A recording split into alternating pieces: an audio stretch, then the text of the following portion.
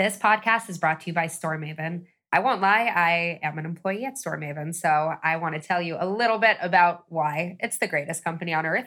If you're interested in growing your app in any way, organically, paid, both, we have tools to help you do it, whether it's optimizing your creatives, measuring the success and the effect of different efforts that you're taking, or just telling you what people look for in an app. We're here to help you do it.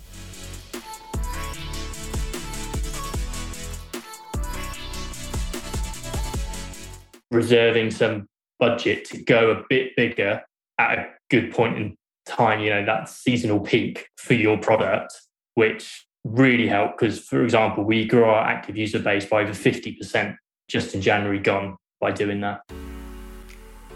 Welcome to Mobile Growth and Pancakes, a podcast by StoreMaven. We break down how and why mobile apps grow. In each episode, we invite a mobile growth expert onto the show to break down a specific mobile growth strategy, how it worked, why it worked, and what they would do differently. I'm your host, Esther Schatz. Hey, everybody, and thank you for joining another episode of Mobile Growth and Pancakes. I'm your host, Jonathan Fishman. I'm VP Marketing and Growth here at StoreMaven. And today I have here with me Ian Russell, who's Head of Performance Marketing at MoneyHub. Hey, Ian. Hi, Jonathan. What's up? All good? Yeah, all good, thanks. Yeah, a busy time of year for us. Yeah, for sure, for everybody. New year, new resolutions. Yeah. Do you want to introduce yourself a bit about your path and how you got to where you are today? Yeah, sure. So I'm currently Head of Performance Marketing at MoneyHub. We're a UK-based consumer app and we're a money management sort of personal finance app where we're leveraging the power of open banking and open finance. You connect all your accounts in one place. So credit cards, bank accounts, investments, loans, mortgages, and you see your whole financial universe all in one place and can make better informed decisions going forward using a variety of tools that we have in the product. Myself, I've worked in mobile app marketing for 12 years now. Wow. And I was working for a publishing company called Future, and the iPad arrived and it descended from the heavens to be the savior of magazine publishing. It didn't quite work out that way, but I was part of a project of getting a lot of our magazines onto Apple Newsstand. If anyone remembers that, we had about 80 plus magazine apps and had 25% market share of Apple Newsstand at launch. Wow. Way back then. Awesome. And that was the first introduction to the world of app marketing, and famously Apple telling us that push notifications are to be used for marketing of no kind whatsoever. And I think we all know how well that lasted. Yeah, cool. And how does the marketing team at MoneyHub looks like? Like, how big are you guys? How is it structured? We're relatively small, and we sit within part of a wider technology business. So MoneyHub Enterprise that also does software as a service. Mm-hmm. So developed APIs and white label products similar to like consumer app. But I have a content and communities manager in my team and shared resource in terms of website marketing and graphic design. Awesome. And how has growth been like for the past year or so with everything that has happened? It's been really good. We've been on a good trajectory for sure. Obviously the pandemic had an impact on that as people going into various sort of different states of their employment and furlough, work from home, and people wanting to get on top of their finances. And we traditionally had a 30-day trial on our app before a very sort of modest subscription fee of 99p or a month or $9.99 a year. But we extended that to 6 months free with no auto renew to help out, do our bit as best we could at that time. So people had MoneyHub as a resource to help them. But what we saw was that our conversion percentages didn't change. When we got to the end of that trial period, we still had very similar signups to our subscription, which is really encouraging. Yeah. So we haven't changed that setup at all. So it sounds like a long trial period, but I feel that it works for us because it gives users enough time to really get to grips with the tools and review their monthly spending and where they've made improvements or saved on budgets. And it just makes that an easier upsell, essentially, when it comes to the subscription point of the journey. Yeah, although I would suspect that would cause a lot of retention challenges, no? To keep them retained for that very long trial period, no? Yes, it can do. But like I say, it feels that with the 30 days, it's not enough time for them to truly understand the value of the product. So although we may well lose a few more people before the end of that trial, the amount of people that then convert and stay with us longer term, because once you kind of get over that 2-3 month barrier, the consumers are really quite sticky within the product. Mm-hmm. So that has worked really well. And of course, we look at initiatives all the time. It's the other side of the coin, right? From acquisition, it's just how do we keep them engaged and involved with the product? So work closely with the product team, constantly looking to make improvements and add new features. And we've been able to add a lot of new features over the last 6 months into the product, which has really helped that side of things. Amazing. And that gets me to think a lot about the IDFA, like an SK ad network and all of that. Were you based on, most of your growth was driven by paid user acquisition?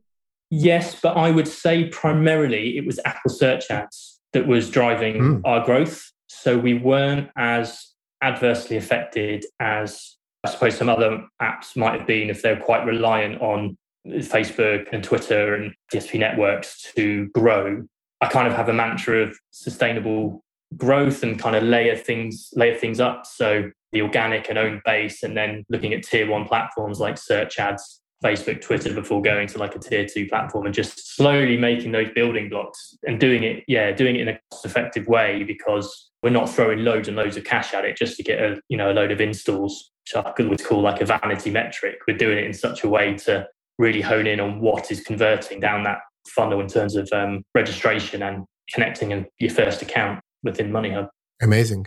Yeah, because I got it from a lot of games and apps that have like late stage monetization. It takes a long time. Some of them take a week or a month, or in your case, sometimes 6 months to get the actual conversion to a paid subscriber. And SK Ad Network or Apple's attribution system is built in such a way that it reports only a downstream event if it happens in the first 24, maybe 36 hours. There's a few hacks that you can stretch that period a bit more, but it's supposed to be very early on.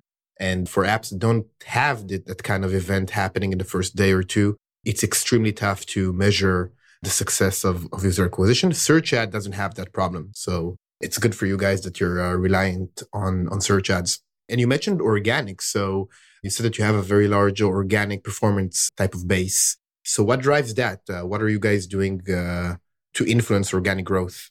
I'd always say that kind of starts with your owned, what I term as owned channels. So making sure that your website, supporting website landing page, your social media channels, your app store pages are set up in the best possible way to help that initial conversion, because organic traffic invariably is going to be your highest quality traffic, because they've gone out of their way to find you specifically as a product or find something related to it. So in our instance, like personal finance or money management.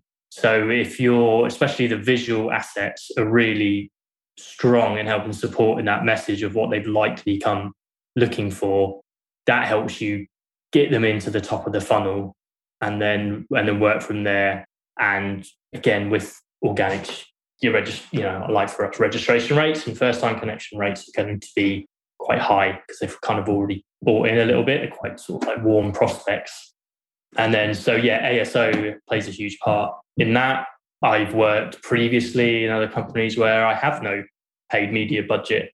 So you have to focus, quite heavily on the intricacies of ASO, the black box sometimes of sort of working out what can help drive it and what can drive that growth. So things like Ridge as well play such an important part in making sure that you're getting a consistent stream of good quality reviews in for the product to help your listings on the App Store and on Google Play. Mm-hmm. Yeah, I think that also, like you mentioned, getting a ton of installs that aren't worth as much.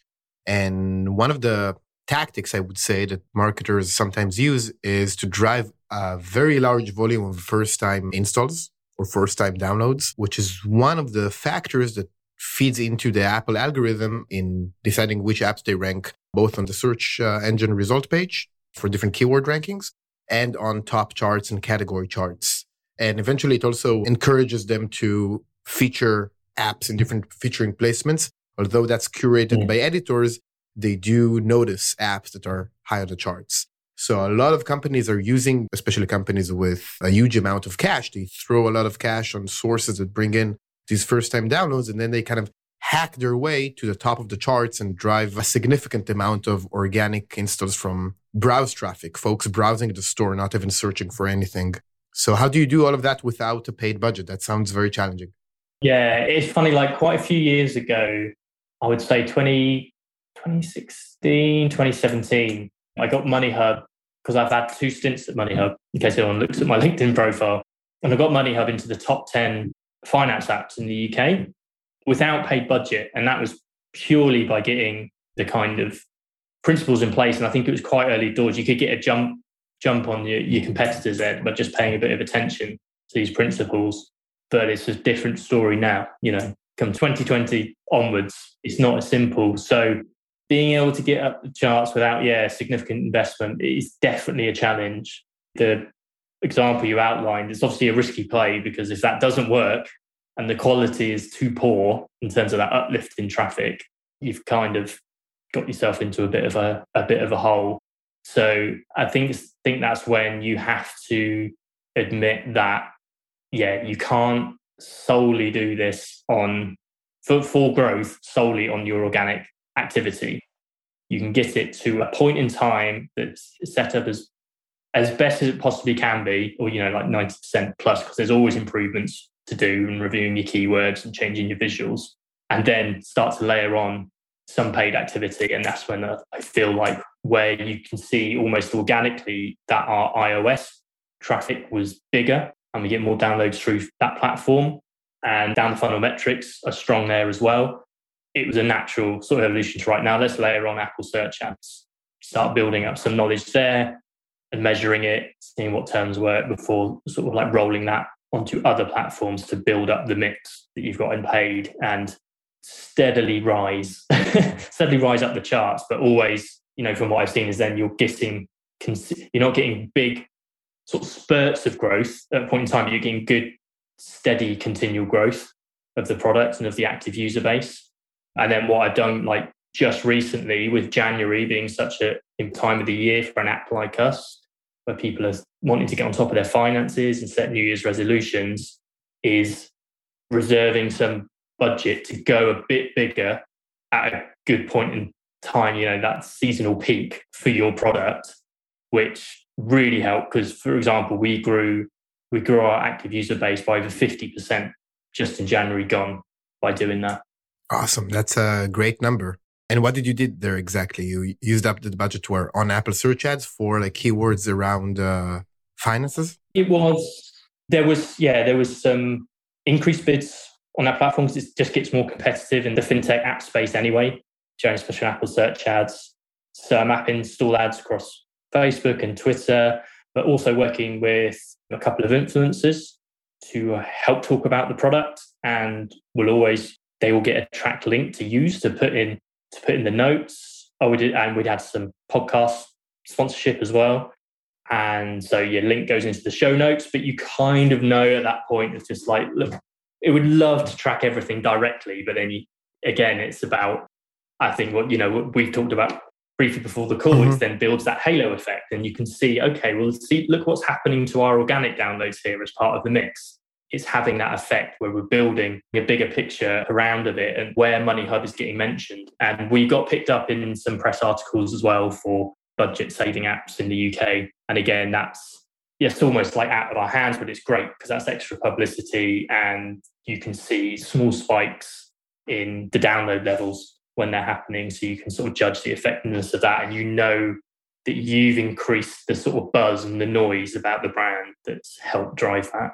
Yeah, this is so important. I have a lot of questions, but I think it's so important for listeners to understand that at least approaching it in a scientific way and understanding what drives these spikes in organics, like they're coming from somewhere. And you would never know exactly. I mean, it's impossible to track. Even though, let's say you talked about influencers and there's tracking links. And if you'd measure just direct response type of value from these influencer campaigns, you won't get too much. Like I think I talked with somebody who has an influencer agency a few months back. And he said he tries to track the organic search impact these influencer campaigns has. And I think he got to around, like for every install that he was able to attribute directly to that tracking link, there were 5 organic search installs. Like folks just went to the App Store, searched for the brand name. And that happens a lot. It's a very common and well-known effect in paid marketing. Like you run an ad, some people respond to it directly. There's a sizable chunk of people that just go to the App Store and search for the brand name. This branded search volume, it comes from somewhere. It doesn't just drop from the sky if you don't do anything. So really, definitely. Understanding over time, like what drives these increases is crucial, because then you can find a replicable process and repeat that.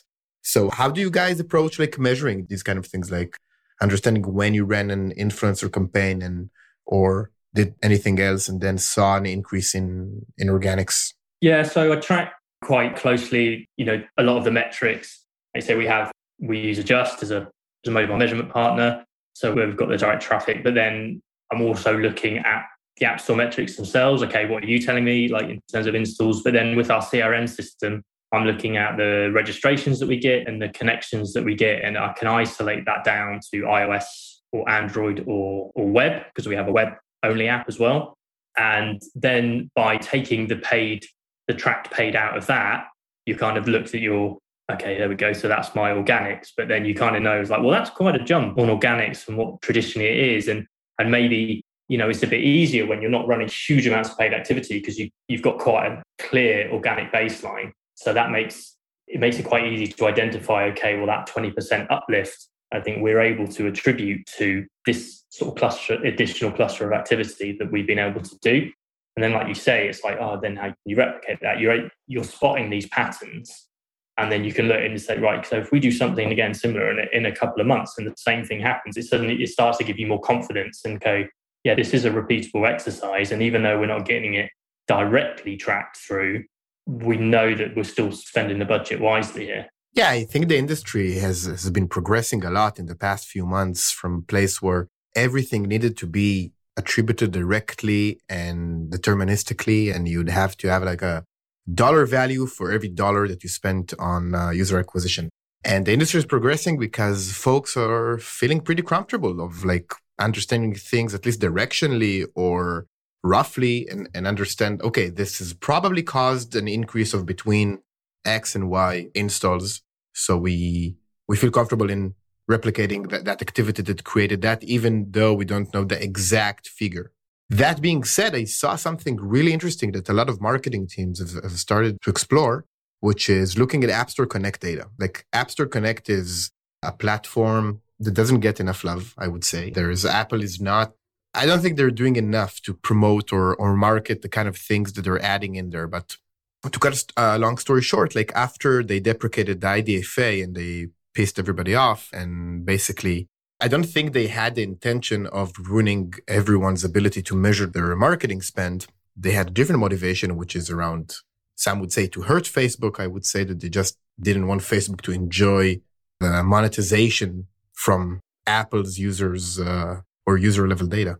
And we also exactly how much that cost Facebook. In the last earnings report, they said that it cost them $10 billion just this year, and they tanked 25%. So that was painful. But without intending it, they also took away the ability to measure. And then they started to bring things back. Like SKAd Network, is it really a usable product? I don't think there's anyone in the industry that agrees that it is currently usable. It has a long way to go and a lot of bugs and stuff to be like an attribution system, or for Apple to be their own MMP. But they're adding a lot of aggregated data in App Store Connect. So for example, you can now see cohorted revenues for organic users in App Store Connect. So for example, if you ran an influencer campaign and it drove, a 3-day spike that is clear and you can identify it and associate it with that influencer campaign, you can attribute that increase or that uplift and see exactly how much revenue that have generated over time. So you can, depending on your monetization profile, you can draw it out as far as you need. But basically, you can understand that whenever you ran an influencer campaign, that generated, $500,000 just in organic search uplifts. And that's really cool because that gives a lot of confidence for teams to basically put a dollar number on organic activities, something that was done only as an afterthought up until now, I think. So I would recommend folks to check out App Store Connect data. It's another crucial data source. Do you have any other tips for folks like around ASO or getting ASO to a place where, as you said, it's 90% there? I read that you talked once about a really cool thing that you did with your creative strategy, like adding in integrations or partners that you work with, something like that.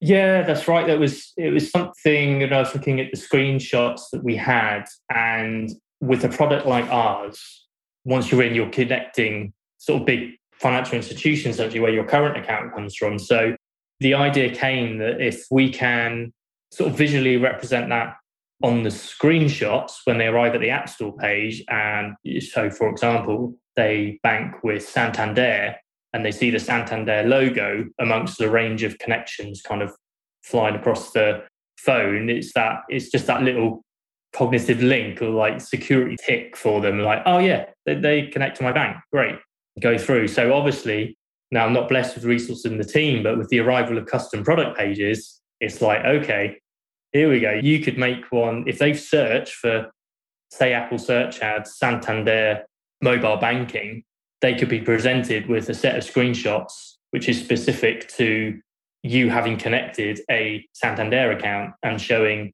the transactions like coming through and categorized, and just with like Santander logos across the top, and then doing something different for NatWest or for Barclays. So that kind of thing excites me to be able to really adjust. It's really exciting. You guys started doing that? I mean, with like ad variations, or it's pretty new? I've not delved into the custom product pages yet. I'm keeping a keen eye on chatter around it and sort of successes and what people are seeing and if they're getting decent information back, because I think obviously with anything, when these new tools are released, if you can get in there straight away, you can really take advantage. Just like when Apple Search Ads first launched itself, we definitely got a jump on some of our competitors back in 2016 or 2017 when they launched. But also, if you don't necessarily have the budget or the time or the resource to go and set all that up, like just keeping an eye on like industry news and what people are talking about and strategies can really help you just come up with that. Okay, so this is how I could approach this in a few weeks or a few months' time. Yeah, I think that's really interesting because your ASO work has created so much knowledge. Just what you mentioned around the Santander logo and on all these type of logos. And that's an interesting strategy. And taking that into custom product pages, and it's really, really new. You're not behind in any way. I think it was released about a week ago. You're probably listening to this episode a few weeks from now, but around a week ago, it was released on Apple Search Ads. It's called Ad Variations. So you can basically target within a certain ad group. You can pick and choose different custom product pages, and that feed into the creatives of the search ads. And of course, the creatives that a person sees once they tap on the ad, if they actually tap to go into the full product page. So you're not behind, but that's, to me, at least, and I've seen only early tests. Like there's some early adopters that have been running these type of things, and I've been fortunate to see the results. But the kind of uplifts that they see there are massive. Because if you think about it, how crazy it is, it's as if all of mobile marketing had a website, like everything had a website and only one homepage. Like everybody had one homepage, and all the ads you ran globally in the entire world came to the same homepage, which is insane. It's crazy to think about that. And now suddenly somebody told everybody, now you can have different product pages or different use case pages, one for this type of person, one for that type of team. And it's like unthinkable to imagine that folks would run, I don't know, ads on Google search, they would all lead to the same homepage. So now you have this opportunity, and I think folks that adopt that are going to basically mine a lot of conversions from matching the creatives and messaging to the user intent. Because even the example that you gave, like running an ad on Santander Bank, if users wouldn't see that logo and that information on your screenshots, they would probably have a way lower probability to convert. So you're going to start mining all these different keywords and all these different campaigns just by matching the messaging and creatives to the exact user intent and context. So I think that's really, really exciting. We are about to run out of time. So I do want to ask you a few more questions that we ask all of our guests. If you could give just one tip to somebody that is aspiring to get into mobile marketing. You've been around in the industry for quite some time. What it would be, what it takes to be a successful mobile marketer these days? I would say, even though we're still not we might not be able to track everything to the nth degree as we're used to with the IDFA deprecation, is just pay attention to the numbers. In the world of performance marketing, is just really understand the data that you're seeing, following that through as far as you can. Like, I've always liked being involved in the whole life cycle from acquisition through to engagement and retention, and just constantly being able to feed that back in to your initial acquisition efforts and improve. Cool. And for content recommendation kind of piece, what's your favorite resource, like somebody that you follow or a publication that you read to stay on top of what's happening? I really like the growing Slack communities that are out there. So Mobile Growth Stack, Mobile Heroes, one that I'm forgetting, which is bad of me. But there's lots of really useful Slack communities out there, which is a great way to share information, ask questions, and discover new newsletters to sign up to as well, which is always a good source of information just to stay on top of industry news, because it's such a fast-moving environment. Yeah, it's crazy. Like, all it takes is for you to not read anything for a couple of months, and that's it. You're lost. That's what it takes in our industry. And I really like also these Slack communities. It's like having access to peers that are really, really smart all the time. Folks are really active on these groups. And the most important question, given that the name of this podcast is Mobile Growth and Pancakes, what is your favorite flavor of pancake? So it's Pancake Day here soon in the UK. So it's very well timed. And I've developed a strange taste for Jaffa Cake pancakes. I don't know if Jaffa Cakes exist outside of the UK. Jaffa Cake? It's pretty sure it doesn't exist in Tel Aviv. So, but what Jaffa is it? Cakes Tell us about it. Well, this is an hilarious thing that always happens in the UK. Is it a biscuit or is it a cake? But it's kind of got a soft biscuit base, and then it's got sort of orange jelly filling and a chocolate top. So it's like a little biscuit cake thing. But I found wrapping a few up in a pancake and letting it melt a bit, and then there we go. You got a Jaffa pancake. Wow. It's brilliant. I'll try it next time I'm in the UK. But that's the first time that we got this kind of answer. I thought it might be. I'm sure it's good. I'll try one. And I recommend everyone listening to this from the UK to try one as well. For folks not from the UK, you probably won't be able to find this kind of thing. Cool. So, and lastly, if folks want to reach out to you to chat about ASO, organics, mobile marketing, where can they find you? LinkedIn will be best for sure, yeah. Awesome. So we'll have a link to your LinkedIn profile in the show notes. So check it out. Cool. So thank you very much. It's been a pleasure. And I'll chat with you soon. Thank you so much for doing this. Yeah, thanks very much. Awesome. Talk to you soon. And that was Mobile Growth and Pancakes. To find out more about StoreMaven and how we can improve App Store performance, visit storemaven.com. And then make sure to search for Mobile Growth and Pancakes in Apple Podcasts, Spotify, and Google Podcasts, or anywhere else podcasts are found, and click subscribe so you don't miss any future episodes. On behalf of the team here at StoreMaven, thanks for listening.